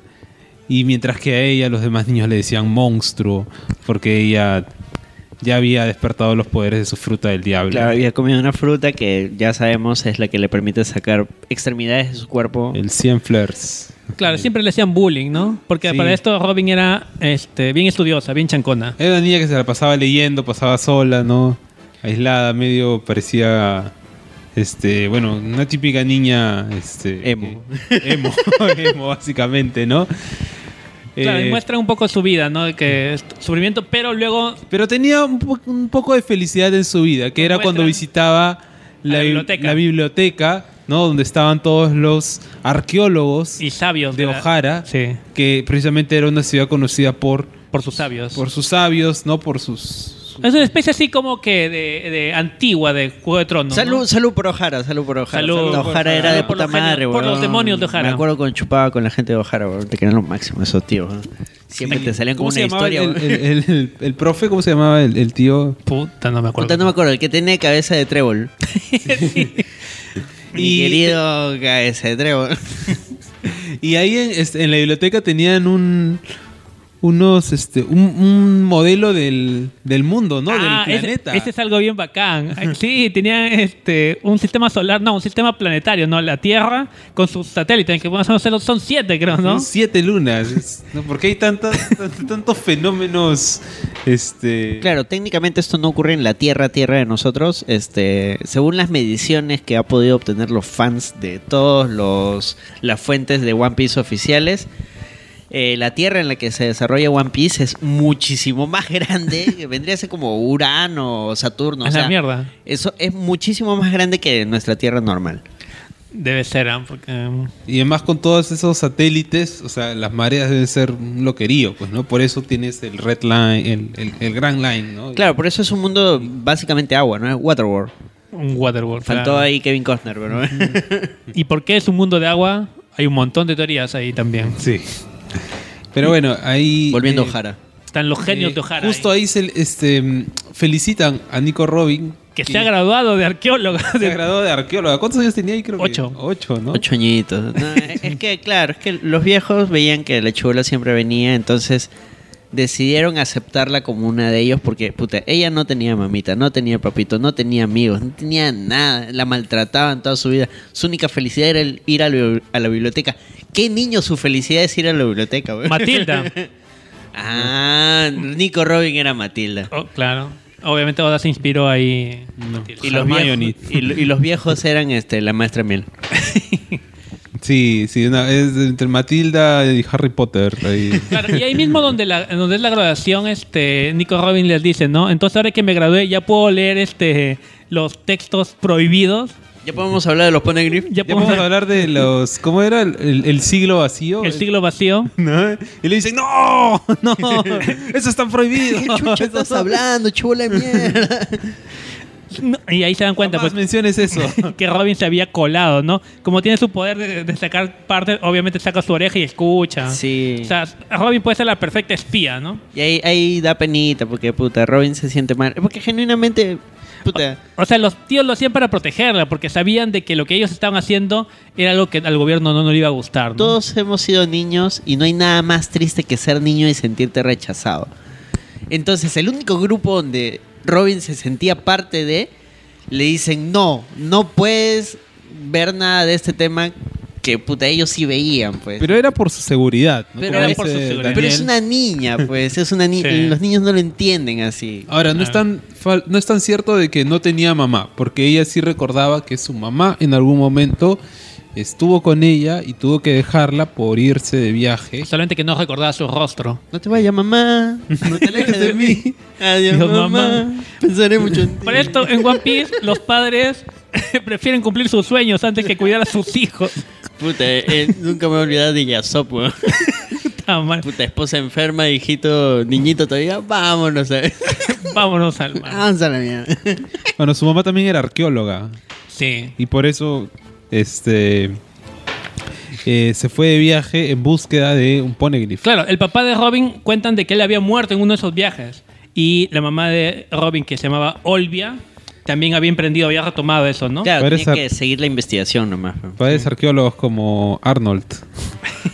Saludos a Sergio Sáez, nuestro arqueólogo de cabecera del grupo. Un sabio de Ojara. Un sabio de Ojara. Y ya, pues, y el barco de Olvia también había sido atacado, ¿no? Claro, pero no, pero todavía no sabemos eso, pues. En teoría, o sea, hasta este punto sabemos que Olvia se fue. Nico Robin se sintió triste después de todo esto, se fue a la playa, se fue solita porque no tiene amigos. Y ahí es donde a la mañana siguiente encuentra a un gigante. Encuentra varado ahí a un gigante, ¿no? Gigante náufrago. Encuentra a Sammy. Todo barbón ahí, todo pelo rojo, ¿no? Viniendo de un po. Y dice, tú eres un gigante. Botado ahí en el parque, ¿no? Saludos a Sammy Pano que nos escucha. No, ya, pues, un gigante que se llamaba Saul, ¿no? Saúl. Para lo que hablan en español. Better Call Saul. Y habla con Robin, ¿no? A Robin le parecía interesante conversar ahí un rato con el gigante. Claro, Saúl es un gigante y por eso le dice, manita, ¿no te asustas? O sea, soy un gigante, weón. No, normal. Es que Robin para esto o sea, como le gusta leer, entonces está ahí bien interesada en las cosas, ¿no? O sea, esas cosas nuevas. No, aparte es curiosa. Aparte que ella también es una rechazada, entonces, puta, encontrarse algo totalmente extraño para ella es, puta, qué bacán, al contrario, ¿no? Claro, exactamente. Y eso es lo que Saúl no le entiende, porque Saúl dice, no, tú me debes estar engañando, eres una niña, deberías tener miedo. y Robin, no. Normal. Claro, para esto Robin es una niña seria, o sea, no se ríe mucho y hasta Saúl, que escucha a la risa de Saúl. Claro, Saúl le empieza a enseñar, ¿no? ¿Cómo se ríe Jonathan con Saúl? No me digas. Y Saúl le explica a Robin, no, si estás triste, ríete. No me pongas esa que lloro, güey. Ríete, porque con la risa todo se cura. Claro, porque la ve toda seria, toda sad y le dice, no, mana, ríete. Tu mamita, no, se fue al mar. Ya, no, ríete nomás. Ríete, no vas a ver que todo va a estar bien, ¿no? ¿Qué es lo peor que puede pasar? O sea, y ahí Robin trata de reírse, ¿no? Nunca le y se quedó seria toda su vida, güey. No, pues Robin tiene una personalidad muy oscura, pero al menos ya sí quiere vivir. Claro. Pero, bueno, justo Robin le cuenta sobre su mamá, ¿no? Y Saúl sigue preguntando y se da cuenta de algo, ¿no? ¿Quién era la mamá de Robin? Era una arqueóloga que él había conocido poco antes, ¿no? Claro, o sea, Así Saúl es. en lo que conversa con ella se da cuenta de la verdad, ¿no? Y para todo esto, Saul, ¿qué cosa era? No era un simple náufrago. Saul era de la Marina. Era un vicealmirante. Era un vicealmirante de la Marina. Que en su barco, ellos habían encontrado el barco de Olvia, ¿no? Les habían mandado a interceptar precisamente el barco de Olvia porque estaba prohibido que investiguen cualquier huevada del siglo vacío. Y aquí en todo este arco, aparte del pasado de Robin, nos da un montón de cosas. ¿Qué carajo es el siglo vacío, no? Es una época que ha pasado hace 800 años, que es un siglo entero, 100 años enteros, que no se tiene ningún registro. ¿Qué carajos ha pasado? Lo único que se sabe es que antes del siglo vacío no existía el gobierno mundial. Acabó el siglo vacío y existe un gobierno mundial que Claro, en el cual lo conforman todos los países. Eso es lo que le explica Olvia precisamente, porque atrapan a Olvia, a toda la tripulación, matan a casi todos. Olvia es una de las supervivientes. Y ahí es donde Saúl se acerca a Olvia y le dice, ya, manita, dinos, ¿qué chucha han estado haciendo? Y él le dice, mano, ponte a pensar, pe huevón. Mira, hay 100 años que no hay historia y justo en esos 100 años aparece el gobierno mundial. ¿No te parece sospechoso, ¿no? ¿Por qué crees que el gobierno está ocultando Y esto? justo el gobierno no quiere saber qué pasó en esos 100 No años. quiere que nadie Joder, sepa, ¿no? Y Saúl dice, puta, sí, huevona, ¿no? Pues no lo había pensado hasta ahora, ¿no? Tienes razón. Ahora, Saúl era protegido de Aokiji. Sí. Acá también aparece Aokiji, más chibolo, Claro. Chilzazo. Aparece a Kainu, también más chibolo. Para eso parece más adelante. Con su pinta Sí. de piraña style. Lo que sucede es que cuando Sol se da cuenta de dónde ha caído, porque se da cuenta, tú eres la hija de... Estamos en Ojara, y le dice, tú te tienes que ir de acá inmediatamente. Claro, porque para Estás esto, en peligro. Saul, ¿por qué estaba náufrago? Porque él había ayudado a escapar a Olvia de donde estaba aprisionada, ¿no? Del barco. Y él mismo había escapado. Claro, desertó. Desertó de la Marina. Para la Para Marina él es un desertor. Y, Claro, porque puta, no tiene le que parecía morir. justo que una persona como Olvia sea condenada a muerte solamente por investigar, ¿no? Claro, pues, por buscar la historia, por buscar saber, la verdad. por informar, por estudiar, nada más, nada. ¿Qué es esto? ¿El gobierno de Fujimori? Ese pendejo, pero... Claro, y ya pues justo cae ahí, ¿no? Y dice a Robin, no, tienes que escapar de acá porque esta isla va a ser destruida. Porque debido a que habían encontrado a Olvia, que estaba investigando el siglo vacío, habían mandado al papá de Spandam, a Spanding. Igualito, ¿no? La misma huevada. Otro payaso. Spanding como que hacer una pequeña investigación en O'Hara, ¿no? Para ver qué cosas sabían, ¿no? Claro, no, pero o sea... habían mandado como Spanding, para... igual que Spandam, quería su ascenso. Entonces el weón dijo, vamos a ir a O'Hara y los vamos a cagar a todos. Hacemos una Buster Call, bien chidorris, y nos vamos, y yo me gano mi ascenso, y eliminamos a todos los sabios de O'Hara. ¡Listo! Claro, ante la duda, no sé si realmente... Ante la duda, la más... No. Mano dura. Y bueno, ya, la cosa es que llegan... Y de frente, ¿no? Interrogan a todos los sabios, ¿no? Los apresan, los empiezan a interrogar qué cosa es lo que saben, ¿no? Y Spanding está hablando, tiene un intercomunicador, ¿no? Que se conecta directamente con los 5 ancianos del gobierno mundial. Y el viejo, el sabio, el jefe de O'Hara, el jefe de los sabios, el cabeza de trébol, quiere hablar directamente con los sabios, ¿no? Perdón, con los viejos del gobierno mundial, ¿no? Y les empieza a explicar todo lo que él conoce hasta ese momento, ¿no? Y les empieza a contar todo lo que les hemos dicho, ¿no? Lo del siglo vacío, de que el gobierno no quiere que sepan, que han pasado un montón de cosas allí, ¿no? Y para el gobierno mundial les dice, estos viejos saben demasiado. Paralelamente Robin va corriendo, va a avisarle a los viejos. Y no llega. Y paralelamente está Olvia llegando, también llega. Olvia también Olvia llega de hecho, también. se cruzan, weón. Se cruzan. Y, pues, como nadie, Olvia no reconoce a su hijita chiquita y está más preocupada en otras cosas. Y Robin no conocía a su Y mamá, no se Robin no acordaba. la recuerda, No se entonces- acordaba. Puta, weón. Y ahí es donde uno dice, puta, todo esto se va a ir a la mierda, weón. Oda, ¿por qué me estás contando esto, pendejo? Sí, y ahí el mismo viejo, porque el viejo de O'Hara, el sabio, el cabeza de trébol, sabía de que ya estaban condenados, ¿no? Y le empieza a contar un poco de sus investigaciones a los viejos del gobierno mundial. Y bueno, pues ya simplemente los viejos del gobierno mundial ya saben demasiado. Ya acaben con ellos, nada más. Y antes de morir, el tío dice, el verdadero nombre de este mundo es... Y ¡pah! Le dispara. ¿El qué? El verdadero nombre de este mundo, ¿no? Es... Y lo matan. Lo matan. Y le dispara ahí Spanding, creo, ¿no? Le dispara. Sí. Ah, y claro, el viejo ahí del gobierno mundial dice, ¡ya, mátenlo! Y bueno, le disparan. Estaba por revelar la gran verdad. Claro, y Robin lo ve al viejo, se acerca y le dice, no, y Olvia está por ahí también apresada por Spanding, la ve a Robin, y no quiere llorar, no quiere verla a su hija, ¿no? Y Spanding le pregunta, ¿quién es ella? ¿La conoces? No, no la conozco, ¿no? Y Robin voltea y la ve y le dice, ¿tú no eres mi mamá? Y Olvia voltea y lágrima le dice, sí, soy tu mamá. Y se dan un último abrazo. Puta madre, esa parte es bien fea, weón. Sí, es muy feeling toda esa parte.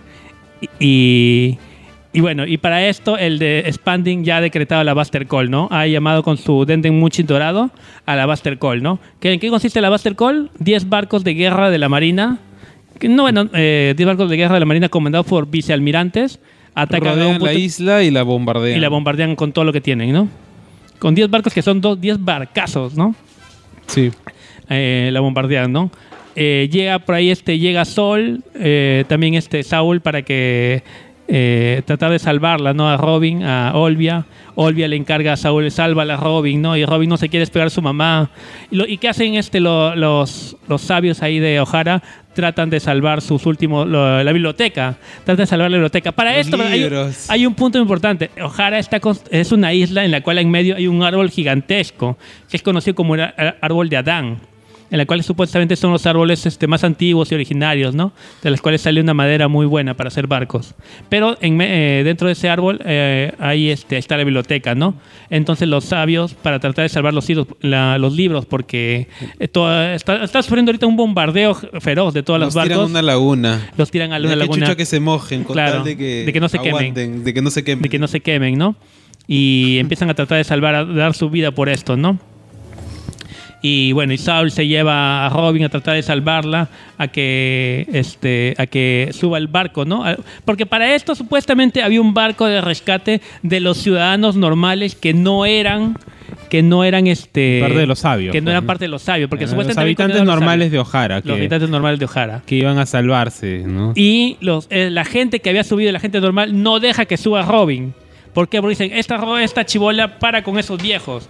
Por su culpa nos van a condenar a nosotros también, que no suba. Y la mandan, ¿no? Que se largue. Es el monstruo, ¿no? Es un monstruo. Y el barco de los civiles se va, ¿no? Y Robin huye nomás a buscar otro lugar donde escapar, ¿no? Ahí es donde Saul también... Ahí donde Saul le ayuda, ¿no? Ahí donde Saul ayuda. Saul ayuda. Y ahí ve que también ese barco en el que se están yendo los civiles explota al final. Sí, y hay un vicealmirante en el cual dice, no, la justicia debe prevalecer. Nadie va a escapar de esta isla. Y revienta también el barco, ¿no? De los civiles. Sí.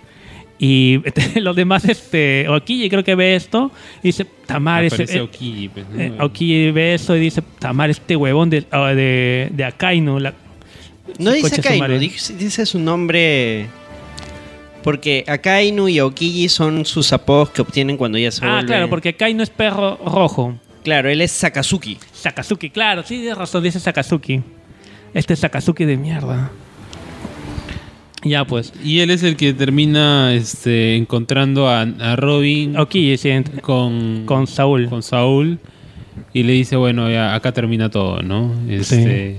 Y Okiyi lo congela a Saul, ¿no? Porque Okiyi sabemos que tiene la fruta del hielo. Sí, y a Robin le da una última chance. Sí, le dice, voy a darte te voy a dar una salvación. Voy a confiar a ver en lo que pensaba Saúl, ¿no? Si se sacrificó por ti. Bueno, eso lo piensamos, ¿no? O sea, además, antes de eso, o sea, Robin también no tenía de otra, porque, o sea, la gente de mierda de O'Hara también decía, esa es la niña demonio. La niña demonio, no la dejan subir al barco. Entonces, Saúl sabe lo que es ser también un exiliado. Él es un desertor, o sea, Saúl iba a dar su vida por alguien como él, por alguien que merecía vivir. Ahí donde... Claro, y mira, Saúl mientras está congelándose le dice a Robin, sobrevive. Nadie nace solo en este mundo. Vas a encontrar nakamas en el mar. El mar es muy grande. Nunca nadie va a estar solo. Y ya, pues. Saúl queda ahí congelado. Aoki la ve a Robin y le dice, ya. Toma, le hace un caminito, ¿no? De hielo y le da un botecito. Ya, vas a estar seguro. Vas a tener 3-4 días para que vayas a la siguiente isla. Claro, es que Aoki, como ya vimos, él es legal. Entonces dice, ya, mira, si este huevón se ha sacrificado por ti, quiero ver... Porque también Saúl ha sido su causa, pues. Claro, quiero ver hasta dónde llegas. Claro, Saúl era su protegido. Entonces, si mi protegido, alguien en quien yo he confiado su vida en ti, su voluntad la ha transferido a ti, entonces quiero ver qué es lo que logras en la vida. Anda, chubola, te perdono la vida, pero te voy a estar sapeando. Claro. Así que... Y ahí se explica un poco lo que había pasado en capítulos anteriores, ¿no? En este encuentro de Okiyi con la banda de los Mugiwara. Claro, ¿no? en Foxy. En la saga de Foxy. Y bueno, y ahí es donde se ve que Robin huye, ¿no? Y para esto ya Robin huye y Spanding hace que a Robin le pongan una recompensa, ¿no? De, me parece, 78 o 79 millones de berries. Sí, no sé, pero es altísima. La cual es altísima para una niña, pues, de 8 años. Y le ponen, ¿no? De que ella ha destruido, que es la última sobreviviente de los demonios de O'Hara. Es que el bulo era de que como ella venía de O'Hara, los de O'Hara estaban buscando revivir las armas ancestrales y poder destruir el mundo. Claro, es por eso que tienen ese apodo, los demonios de O'Hara, ¿no? Entonces, ella era de la única persona que podía descifrar los poneglyphs. Claro, ¿no? Exactamente, porque toda esta historia antigua, toda esta historia de los 100 años, ¿dónde está escondida? Está escondida en los poneglyphs, ¿no? Que hasta ese momento... Robin es la única capaz de leerlos, ¿no? ¿Y por qué aprendió a leerlos? Porque podía infiltrarse en la biblioteca y leer los libros prohibidos, sí, ¿no? Exactamente. Y bueno, ahí tenemos a una Robin ya sin mamita, ya sin papito. Y se ve rápidamente, ¿no? Se ve rápidamente como su vida, cómo es a través de los años, ¿no? Huyendo, siendo traicionada, delatándola, Puta, que la entregan, que la venden. Que... Esa vaina es tristísima. Sí, Claro, como que encuentra una familia, gente que la alberga y luego al día siguiente ya le están tirando dedo, ¿no? Claro, pues la están vendiendo porque Claro. su recompensa es muy alta. Pues, La vieja, una de las viejas que la adopta, la vende. De ahí otros huevones que son una familia dicen, no, sí, la chibola es trabajadora, todo bacán, pero su recompensa es alta, pero hay que entregarla nomás. Y cuando se escapa dice, puta, está mal agradecida, se va. Puta, bien carepala en la Mierda, gente. ¿Y qué pasa con una persona que está siendo perseguida por la justicia? No le queda de otra que unirse a otras personas perseguidas por la justicia. Se empieza a unir con piratas, con delincuentes. Y a todos los cagan, porque Claro. a todos les llega la marina. La madre, sí. Hasta que se unen a los barocos. Sí, y ahí es donde, bien joven, conoce A los 16, creo. a Cocodrilo. Ahora, acá viene otro debate entre los fans. Ya un debate un poquito más turbio.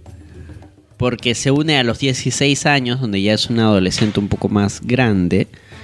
Y se une a los barrocos. Entonces, la gente, hay una parte del fandom que dice, no, puta, o sea, no solo entró como una ayudante, sino fue escalando, puta, porque ya tú te imaginas, pues, una adolescente con puro delincuente, ya, pues ya.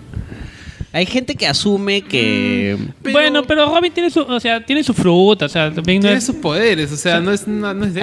Al micro. Es un personaje bastante fuerte, o sea... Sí, sí, Yo pero... creo que nadie se mete sino sí. más con ella. o En sea, Mecha sí tiene su level. Claro, ¿no? por Sí. eso decía, hay una parte del fandom donde sostiene que en realidad Robin tuvo que dejar... gente dejarse. morbosa, gente morbosa, ya.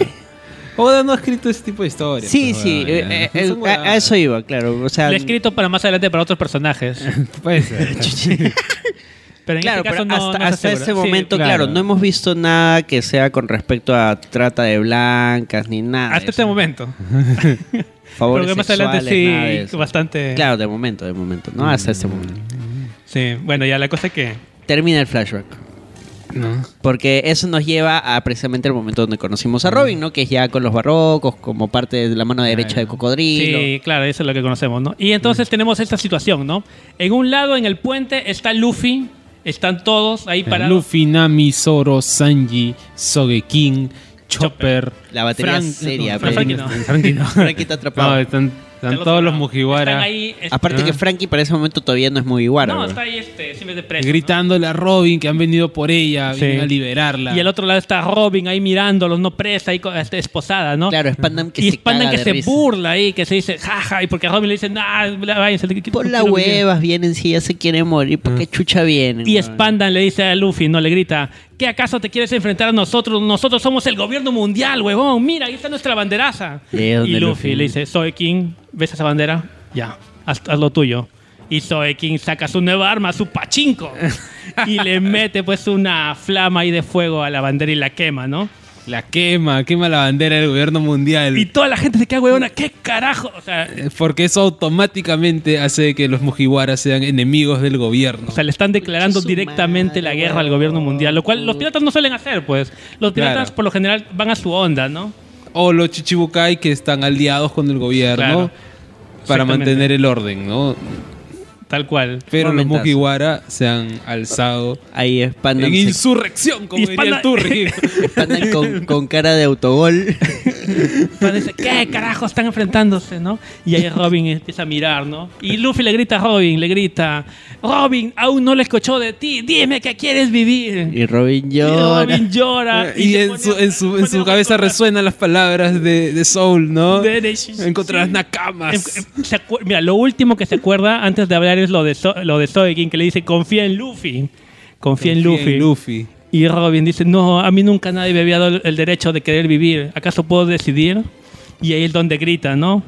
Grita, Ikitai, quiero vivir. Es bacán esa huevada porque, o sea, más allá de la ficción, sí hay gente que genuinamente no se deja querer. Porque son gente que ha sufrido un culo. Entonces sientes que cualquier lazo que vayas a generar con una persona, la vas a cagar. Entonces dices, no, mejor me quedo, o sea, me aíslo del mundo y te vuelves una persona así arisca. Mucha gente te puede tomar por alguien así insoportable, una mala persona incluso. Pero no es eso, o sea, es gente que genuinamente ha sufrido un culo y simplemente necesita ese momento de conocer verdaderos amigos que te digan, manito, tu vida vale. Bro. Mira, para esto Robin sí los quiere a los Mugiwara. Tanto es así de que ella está que se entrega porque ella piensa que su vida vale menos que cualquier cosa. Y está que se da, que la lleven, que la maten con tal de que ellos se salven, ¿no? Y bueno, y ahí se da cuenta de que ellos también son capaces de dar todo por ella, ¿no? Por dar su vida por salvarla, de que es querida, de que la quieren, ¿no? Que quieren que sus sueños tienen valor, ¿no? De que hay gente que está dispuesta a luchar también por los sueños de ella, ¿no?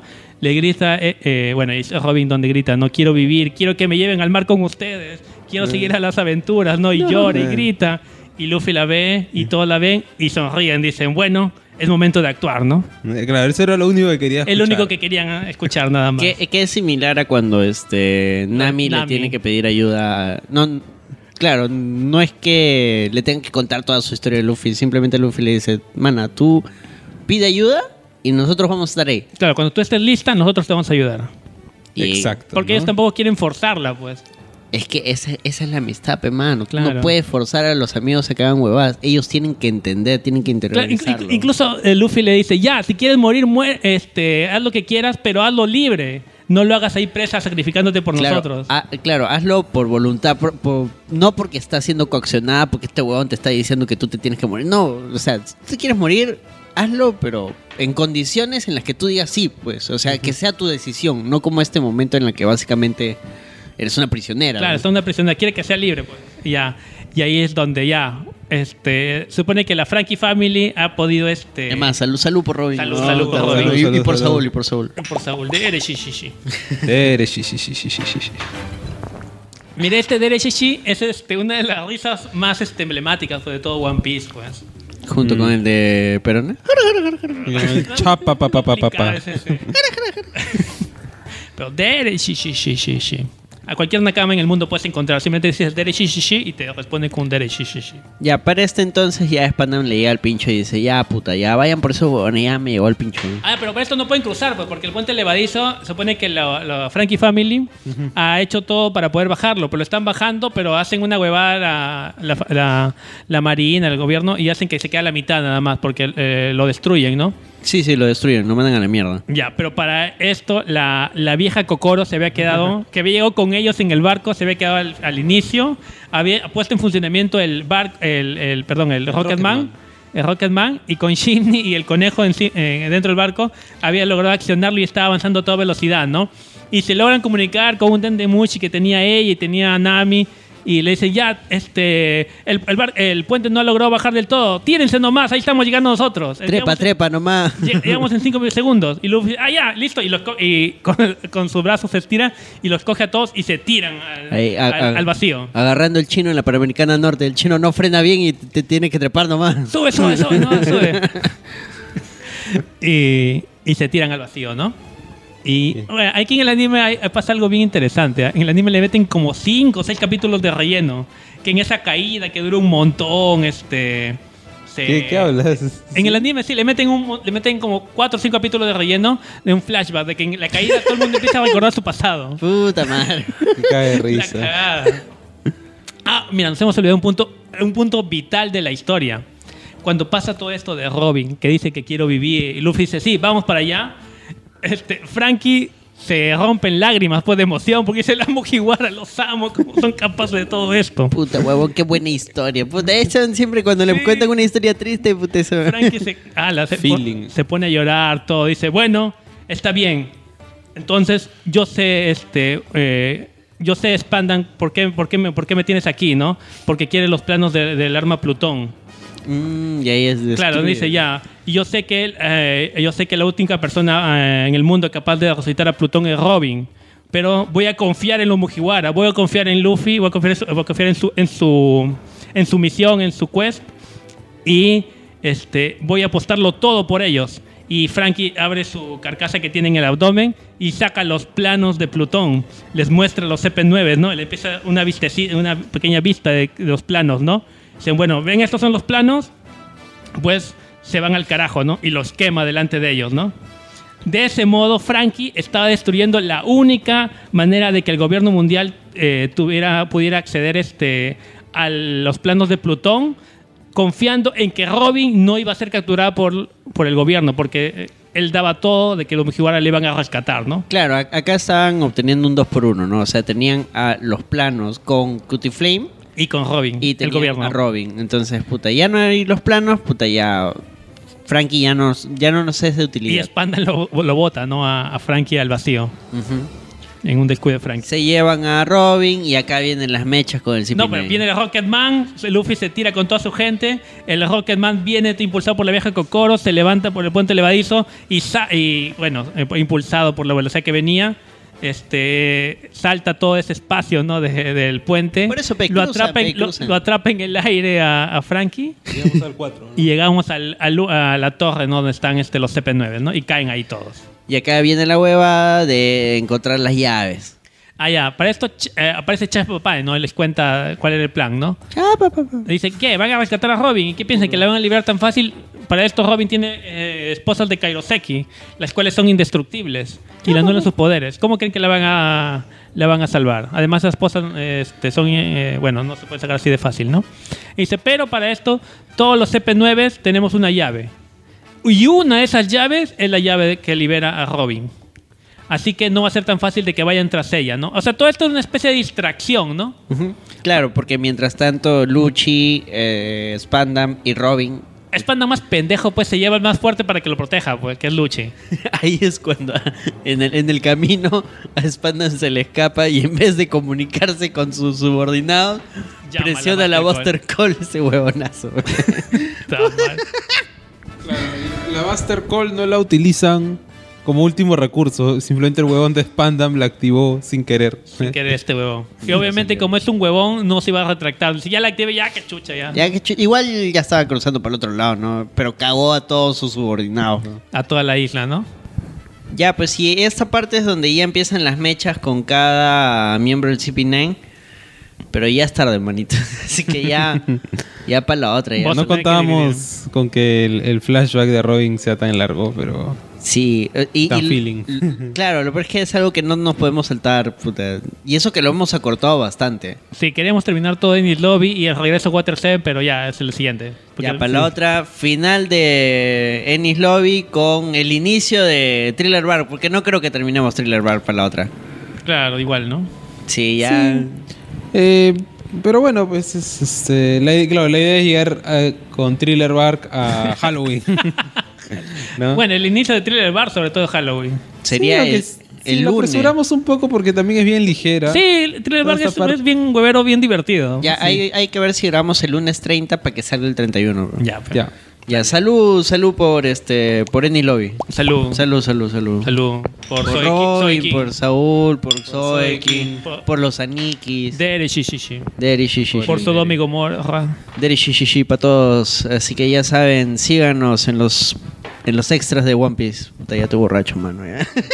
Y sigan pónganse al día en el manga que está... Puta, sí, lean el manga, manitos. No importa que estén atrasados, lean el manga actual. A la mierda todo. Yo he leído en 2 meses. 2 meses. Se bujeó. Septiembre y octubre. ¿Qué tomo está ya? He llegado al tomo 51. Bueno, yo me quedo bujeado. La mitad, casi la mitad ya. ¿Cuál sí. estás tú, Fortunato? Yo me quedo bujeado en Isla Gyojin. Todo el mundo se queda ahí porque es muy complicado seguir. Ya, sí, bueno. me llega un poco del pincho, pero ya qué chucha. Porque tiene una historia bacana el No, sí, tiene varias cosas chéveres, pero puta, igual me llega un poco el pincho. Pero ya, bueno, ya. Bueno, mi consigna es terminar el manga antes de... en diciembre o ponerte antes al día, de diciembre, ¿no? Ponerte el día antes de que acabe el año. Claro, terminar todo, ponerme al día con Oda hasta antes que acabe el año y yo creo que se hace. Ya, listo, claro. Gente.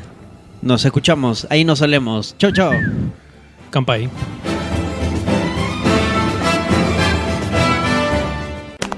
Y ahora, ese ataque está amenazando a mis compañeros. Mientras más quiera quedarme con todos ustedes, mayor es el riesgo que corren por mí. Entiendan, donde quiera que esté, mi enemigo siempre está ahí. Solo seré una carga. Me traicionarán como toda la gente que conocí y no quiero que pase.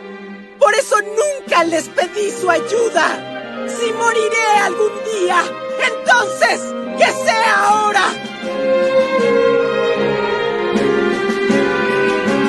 Robin. Tigresa Robin. Robin. Así que es eso.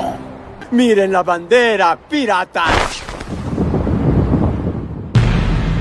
Ese símbolo representa nuestra alianza. Un pacto de 170 naciones alrededor de la gran ruta marítima. ¡Este es el mundo!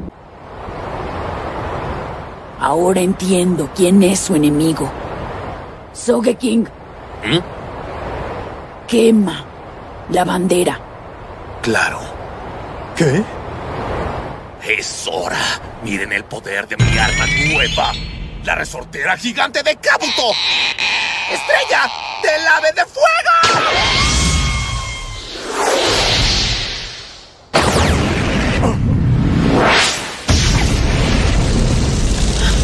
¿Qué hicieron?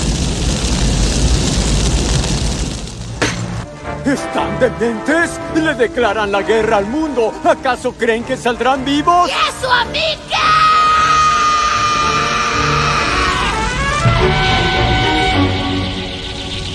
¡Ah!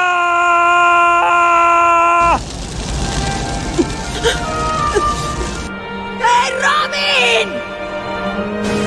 Escucha, no me iré hasta que lo digas. ¡Di que quieres vivir!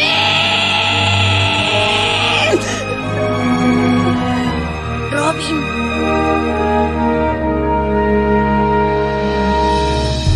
Robin.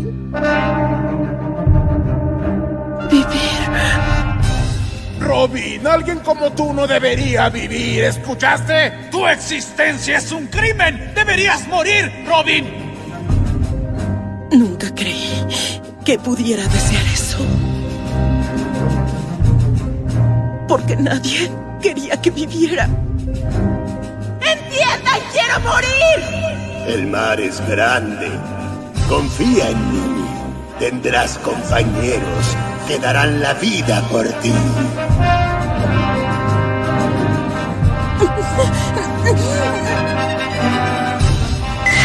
Confía en Luffy. Si yo pudiera pedir un deseo, aunque fuera pequeño, entonces... ¡quiero vivir! ¡No me dejen! ¡Llévenme con ustedes!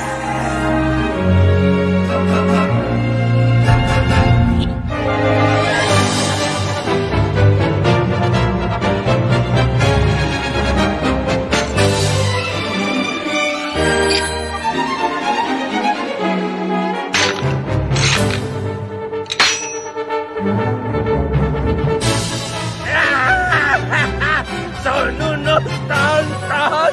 ¡Como los quiero! ¡Vamos! ¡Ikiru! お前はこの世に生きてちゃいけねえんだ、ロビン。貴様の存在そのものが大罪なんだ、ロビ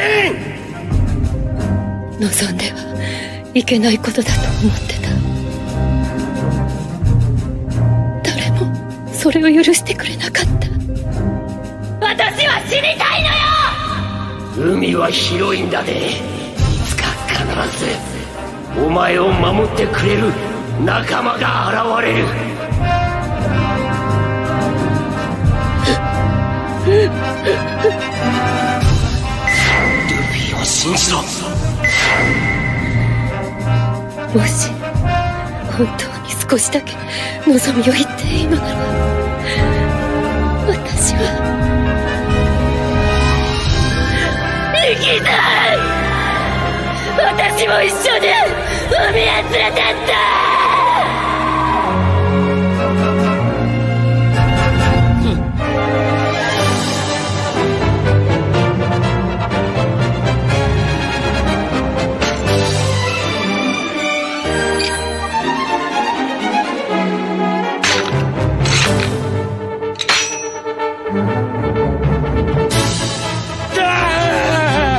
おめえら好きだ。